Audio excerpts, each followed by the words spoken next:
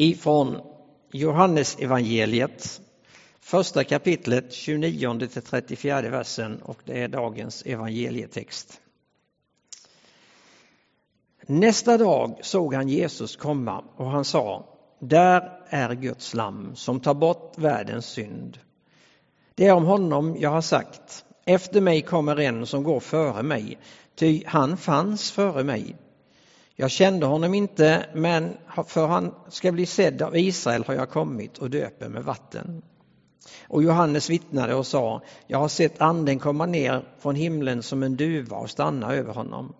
Jag kände honom inte, men han som sände mig att döpa med vatten sa till mig: den som du ser anden komma ner och stanna över, han är den som döper med helig ande. Jag har sett det och jag har vittnat om att han är Guds utvalde. Ja, idag är det första söndagen efter trefaldighetssöndagen, första söndagen i trefaldighetshelgen. Och vi har fått följa på kyrkåret hittills Jesus under en lång tid. Vi har fått vara med om födelsen i Betlehem. Vi har gått igenom fastetiden och varit på väg upp till Jerusalem. Följt med genom påsken och allt det som vad det innebär. Och så till pingsten när anden blir utgjuten. Läst apostlagärningarna, denna otroligt dramatiska berättelse när allting egentligen riktigt brakar loss. Och det är nästan som man skulle kunna höra igen den där gamla sången. Att från hela vår värld kommer segerrapporter. Från hela vår värld att Guds ande faller idag. Ja, från hela vår värld som profeterna har sagt det skulle ske ändens tid, andedop och tungomålstal. Och sen, när all den här dramatiken på något sätt börjar avta, då kommer trefaldighetstiden. Då är det så här att då kommer tiden, då är det frågan: vad gör jag nu av allt detta? Hur tar jag med mig allt detta in i vardagen? Alltså hur lever jag ut tron på en uppstånden frälsare? Och vad betyder det för mig och min omgivning? Hur lever jag livet i den helige ande? Och hur kan andens vind fortsätta blåsa? Inte bara i apostlagärningarnas tid utan här och nu. Alltså den där vardagslunken, det är trefaldighetstiden egentligen. De stora och härliga upplevelserna, de är ju bra. Men om det bara förblir känsloupplevelser så tynar de snart bort och försvinner. Och livet med Gud, det är sånt så att vi kan faktiskt inte trona på minnen från fornstora dagar. Utan livet med Gud är här och nu. Och då blir den ganska naturliga startpunkten på trefaldighetstiden just den här med vårt dop. Det är inte ofta vi predikar om det. Och jag skulle säga, om jag ska vara ärlig, att det är inte enkelt. Men vi ska göra ett försök i alla fall. För det mesta är det ju så här att den här frågan kanske tas upp när det är konfaläsning och sådär. Och emot konfaläsningens slut och så erbjuds dopförrättning, och det görs det i vårt fall då för det mesta i augusti och borta vid Korskyrkan och i Vättern om vädret tillåter och sådär. Och vi har varit med om många fantastiska upplevelser där. Men sen, hur ofta är det man hör någon förkunnelse om dopet sen? Alltså hur många av er här som sitter här inne idag har ganska nyss ändå hört en predikan om dopet? Och har koll på detta med dopet? Och vad tänker du på din dopdag någon gång? Eller hur det är med det? Ja, visserligen säger Hebreerbrevets författare så här att det här med undervisningen om dopet, det hör grunderna till, så det bör man liksom kunna klara av ganska tidigt. Men det kanske inte är så dumt att påminna sig ändå en gång då och då om detta. Det som är på något sätt det centrala. Det som är lite tråkigt i kyrkans historia är kanske detta att många eller flera av de här stora sakerna som vi hanterar och som vi kallar sakrament har blivit saker som skaver och som skiljer oss åt. Som nattvarden exempelvis. Då står vi här framme och så bryter vi brödet och så säger vi och bekänner vår enhet att bröden är ett enda och så är vi fastän många en enda kropp i Kristus, säger vi. Alltså det är en sån protestmåltid mot allt vad splittring heter och ändå så splittrade kristenheten. Så är det med dopet också, fast det är ett enda. Och Petrus säger, eller Paulus säger i Efesierbrevet, ha fördrag med varandra i tålamod och kärlek och sträva efter att med friden som band bevara den andliga enheten. En enda kropp och en enda ande, liksom ni en gång kallades till ett och samma hopp. En är Herren, en är tron, ett är dopet, en är Gud och allas far, han som står över allting, verkar genom allt och finns allt. En är tron, ett är dopet. Vi har inte riktigt lyckats med det, eller hur? Det skaver liksom. Det skaver som en liten sten som man har fått in i skon på något sätt. Och nu är det ju så här att det har ju funnits i kyrkans historia ganska hela tiden egentligen olika meningar om detta. Och nu är det ju så här att det är inte så att den ena sidan då har fått allting om bakfoten i den meningen att det är liksom man har väldigt dåliga belägg för det man säger. För det är ju så här att på båda sidorna finns det utomordentligt duktiga teologer. Präster och pastorer med en brinnande tro som är så hängivna i sin efterföljelse till Kristus. Både för det som vi kallar för barndop och för det som vi kallar för vuxendop och troendedop. Hade det varit så här att den ena sidan hade varit helt ute och seglat liksom, och inte alls funnits stöd i de bibliska texterna och inte funnits stöd i kyrkans liksom, historia och tradition, då hade det ju varit busenkelt, eller hur? Och säga vad som är rätt. Men nu är det tyvärr inte riktigt så. Utan har man ganska bra på fötterna liksom, på båda sidor. Det är det som ställer till problemet egentligen. Sen lutar vi åt den ena eller den andra sidan. Därför så blir det så här i Allianskyrkan idag den 19 juni 2022 att jag kan inte berätta för er och stå här och säga att nu vet jag med absolut säkerhet vilket som är det rätta. Men jag kan tala om vilket håll jag lutar åt. Och det ska jag göra så småningom. Dopet har sina rötter långt tillbaka i tiden. För första Petrus brev tar oss med ända till Noa.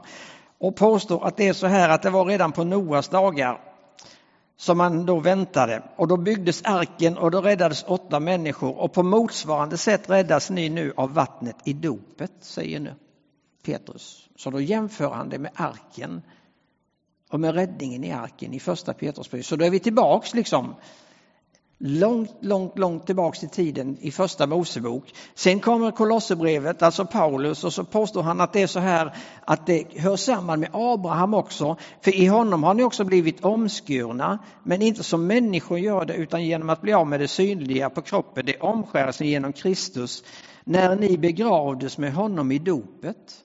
Och i dopet har ni också uppstått med honom genom tron på kraften hos Gud som uppväckte honom från de döda. Så då har dopet alltså koppling till arken och till räddningen där, och så har det koppling till omskärelsen hos Abraham. Och sen har det koppling till Mose, för då så säger ju Paulus i första Korintierbrevet att alla blev de döpta i molnet och havet i gemenskapen till Mose, de åt samma andliga mat och åt samma andliga dryck. Och så påstår han att vi är insatta i samma sammanhang. Så undervisningen om dopet har sina rötter liksom, inte bara i Nya testamentet, utan tittar vi vidare så smiter de iväg långt in i historien och i Gamla testamentet och dyker upp redan i första Mosebok. Det är inte alltid vi tänker så kanske, men så är det faktiskt. Men idag så döper vi därför att Jesus berättade för oss att vi ska döpa. Han sa så här: att mig har getts all makt i himlen och på jorden, och går därför ut och gör alla lärjungar, folk till lärjungar. Döp dem i Faderns och Sonens och i den helige Andes namn och lär dem att hålla alla de bud jag har gett er. Och jag är med er alla dagar intill tidens slut. Så när vi öppnar dopgraven, när vi döper i Allianskyrkan eller någon annan kyrka i det här landet, så gör vi det därför att Jesus själv har bett oss och gett oss befallningen att döpa. Därmed så säger vi att det här är verkligen inget oväsentligt, utan det är något verkligt centralt. Och då tänker vi att tron och dopet hör ihop. Den som tror och döpt ska räddas, säger Jesus i Markus evangeliet. Och Paulus säger i Galaterbrevet: alla är ni nämligen genom tron Guds söner i Kristus Jesus. Är ni döpta in i Kristus, har ni också iklätt er Kristus. Och går man till den första församlingen så läser vi att orden träffade dem i hjärtat. Och det frågade Petrus och de andra apostlarna: bröder, vad ska vi göra? Petrus svarade: omvänd er och låt er alla döpas i Jesu Kristi namn, så att ni får förlåtelse för era synder. Då får ni den helige ande som en gåva. Och det är på den här punkten som det är så enkelt och så naturligt att tron hör ihop. Och ändå är det den här punkten som ställer till det mesta besväret nästan. För i början var det ju enkelt. Alltså då när det var som när Elna läste det. Alltså Apostlagärningarna 8. Den etiopiska hovmannen. Han sitter och läser i sin bibel. Filippos kommer upp ledd av den heliga ande liksom, och tolkar bibelordet åt honom. Han kommer till tro och så säger han: ja, men vad hindrar att jag blir döpt? Och tydligen fanns det ett vattendrag i närheten, så de stannar till och hovmannen blir döpt. Och det är liksom den naturliga bilden i Nya testamentet. Att tron och dopet hör så ihop att det liksom förrättas samtidigt på något sätt. Men lite längre fram i Apostlagärningarna i 16 kapitlet så står det om fångvaktaren i Filippi som kom till tro. Och då blev det ju så här att då står det att ja, men då kom han till tro och då blev han döpt och hela hans familj, står det. Och då säger man, om man är på barndöparsidan, så här: ja, fast i familjen fanns det väl barn, eller hur? Och på den tiden döptes ju alla, då var det ju pappan i huset som bestämde, eller husfadern. Och då, om hela familjen döptes, ja men då döptes väl liksom barnen också, eller hur?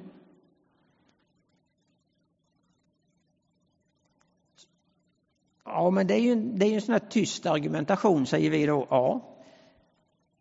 Men det finns sådana här ställen som är lite kluriga, helt enkelt. Vad vi kan konstatera, det är att tron och dopet hör ihop. Vi kan konstatera att det är definitivt inte någon namngivningsceremoni som vi håller så där lite högtidligt. För när vi döps vi in till Kristus och in i honom. Och Paulus säger: vet ni då inte alla vi som har döpts in i Kristus Jesus att vi också har blivit döpta in i hans död? Genom dopet har vi alltså dött och blivit begravda med honom för att vi också ska leva ett nytt liv, så som Kristus uppväcktes från de döda genom Faderns härlighet. Alltså med dopet döps vi in i själva kraftfältet av kristen tro, i det som Jesus Kristus har gjort för oss, i hans död och uppståndelse, rakt liksom in i själva kraftfältet. Det är det som händer. Det är mycket mer än bara en bekännelsehandling. Det händer något mycket mer. Det är något större än så. Och i de 3 texterna, om vi skulle läst alla 3 texterna för dagen, ifrån andra Moseboken som handlar om när folket räddas och går över Röda havet, ifrån Titus brevet när det handlar om att vi badas rena, och så har vi fått veta att det handlar om nåd och om Guds godhet, om kärlek och om den helige ande. Vi tror inte att frälsningen ligger i dopet. Vi tror inte att det finns någon automatisk verkan i dopet. Så att det är så här att är du döpt så är du frälst. Det finns ingen magi i dopet på det sättet. Men att ta emot dopet, det är en naturlig följd av tron. Så tror vi. Och vi tror att det är porten in i den kropp som är Kristi kropp och som vi kallar församlingen. Och vi säger att med en och samma ande har vi alla döpts att höra till en och samma kropp. Och nu är inte jude och grek och så längre. Det säger Paulus i första Korinthierbrevet 12. Och därför så säger vi så här i SAMs normalstadgar. Ni vet, sån där som man tar till och slår upp och så säger man. Medlemskap i församlingen kan beviljas den som bekänner en personlig tro på Jesus Kristus och som har mottagit det kristna dopet antingen som barn eller vuxen. Hur är det nu då? Svenska alliansmissionen som vi tillhör. Vi har, och det kan vara lite udda, men det har vi ändå. Vi har en dubbel dopsyn. Och vad är en dubbel dopsyn? Jo, det innebär att vi säger att vi respekterar både barndopet och vuxen- och troendedopet. Det vi är lite mer restriktiva med och där striderna har varit genom åren, det är där. Och detta med omdop, där är vi restriktiva. För vi tror ändå att dopet är ett. Och då tänker vi att det sker antingen som barn eller som vuxen. Det här går långt tillbaka i tiden. Nu får ni en sån här historielektion med er.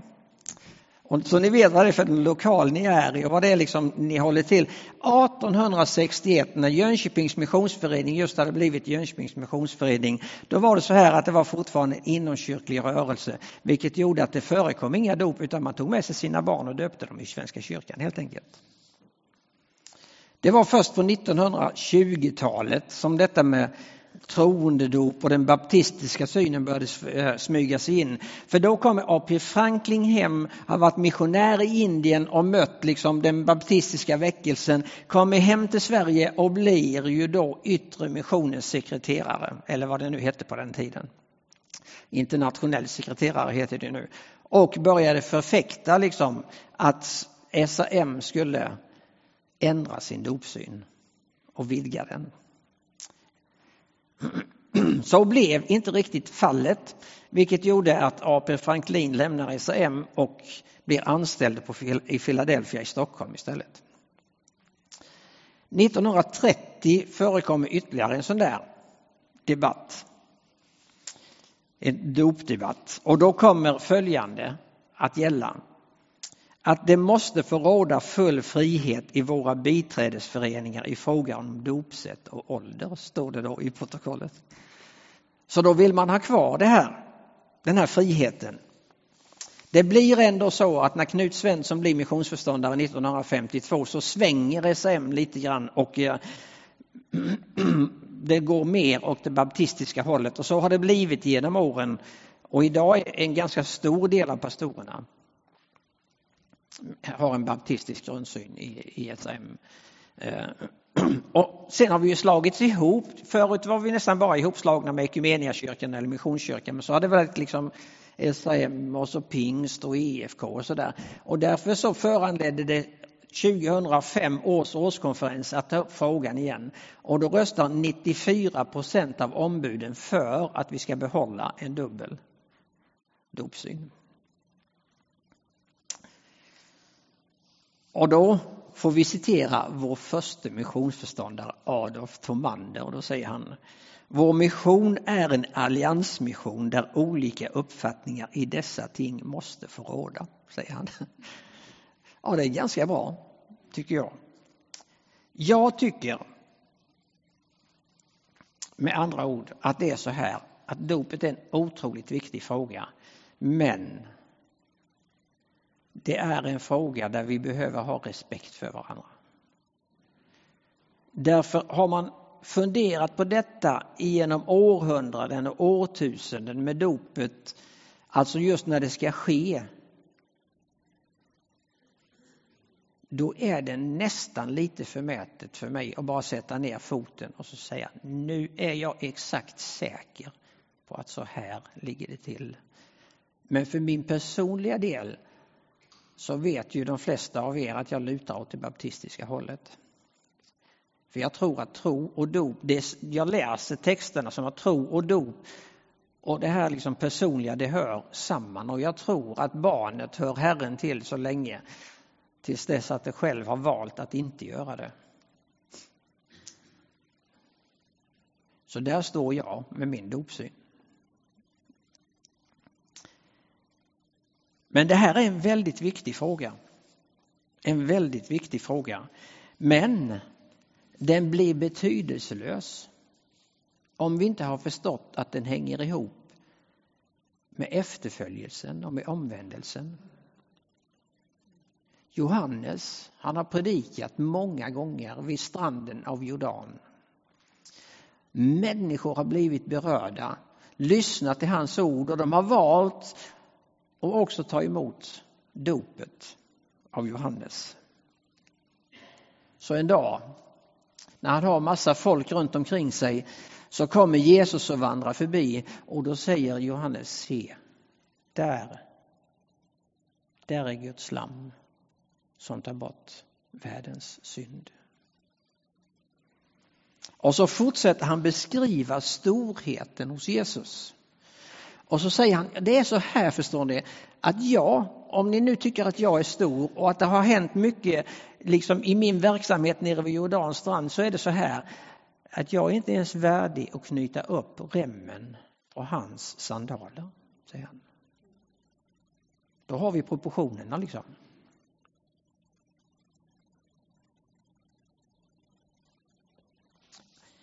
Och det är väl det som är det stora. Att upptäcka var försoningen finns någonstans. Var finns förlåtelsen? Var finns källan till det eviga livet? Det är inte i dopet. Det är i Kristus, Jesus och i det som han gjorde för oss. Här målas en större bild, en större berättelse. Och vi blir lyfta in i en ny verklighet. Och då är det något som vi vill visa med vårt liv och på det sättet också följa honom i dopet. Men det är genom Jesu liv, död och uppståndelse, det är i honom vi får vårt barnaskap. Och ibland så hör vi ju då att man ska leva i sitt dop och då använder jag hellre uttrycket att vi ska leva i Kristus. Och ibland upplever vi just det här också att man upplever sig att vi kan vila i dopet. Då använder jag hellre att vi kan vila i Kristus och i det som han har gjort för oss. Här får vi också del av anden, säger Johannes i den här texten. Anden visade sig som en duva den där gången när Jesus döptes. Men Johannes säger att han ska i sin tur sen döpa i helig ande och eld. Och det har ju nyss varit pingst och då får vi påminna varandra om att helig anden som är så otroligt viktig för vårt lärjungaskap. Som är så otroligt viktig att inte vi behöver kämpa i egen kraft och i egen förmåga. Så är det som Jesus Kristus har gjort för oss grunden för allt. Dopet blir en följd av det. Men det är en central fråga i den kristna församlingen och kyrkan. Ingenting som är en krusidull vid sidan om. Utan dopet är centralt, liksom nattvarden är central. Och därför behöver vi ha lite koll på detta med dopet också. Men vad det egentligen handlar om, det är efterföljelsen. Att vi har fått fästa vårt hjärta vid Jesus Kristus. Fått beröras av honom. Och fått uppleva. Jag har beslutat att följa Jesus. Jag har beslutat att följa Jesus. Jag har beslutat att följa Jesus och aldrig mer tillbaka gå.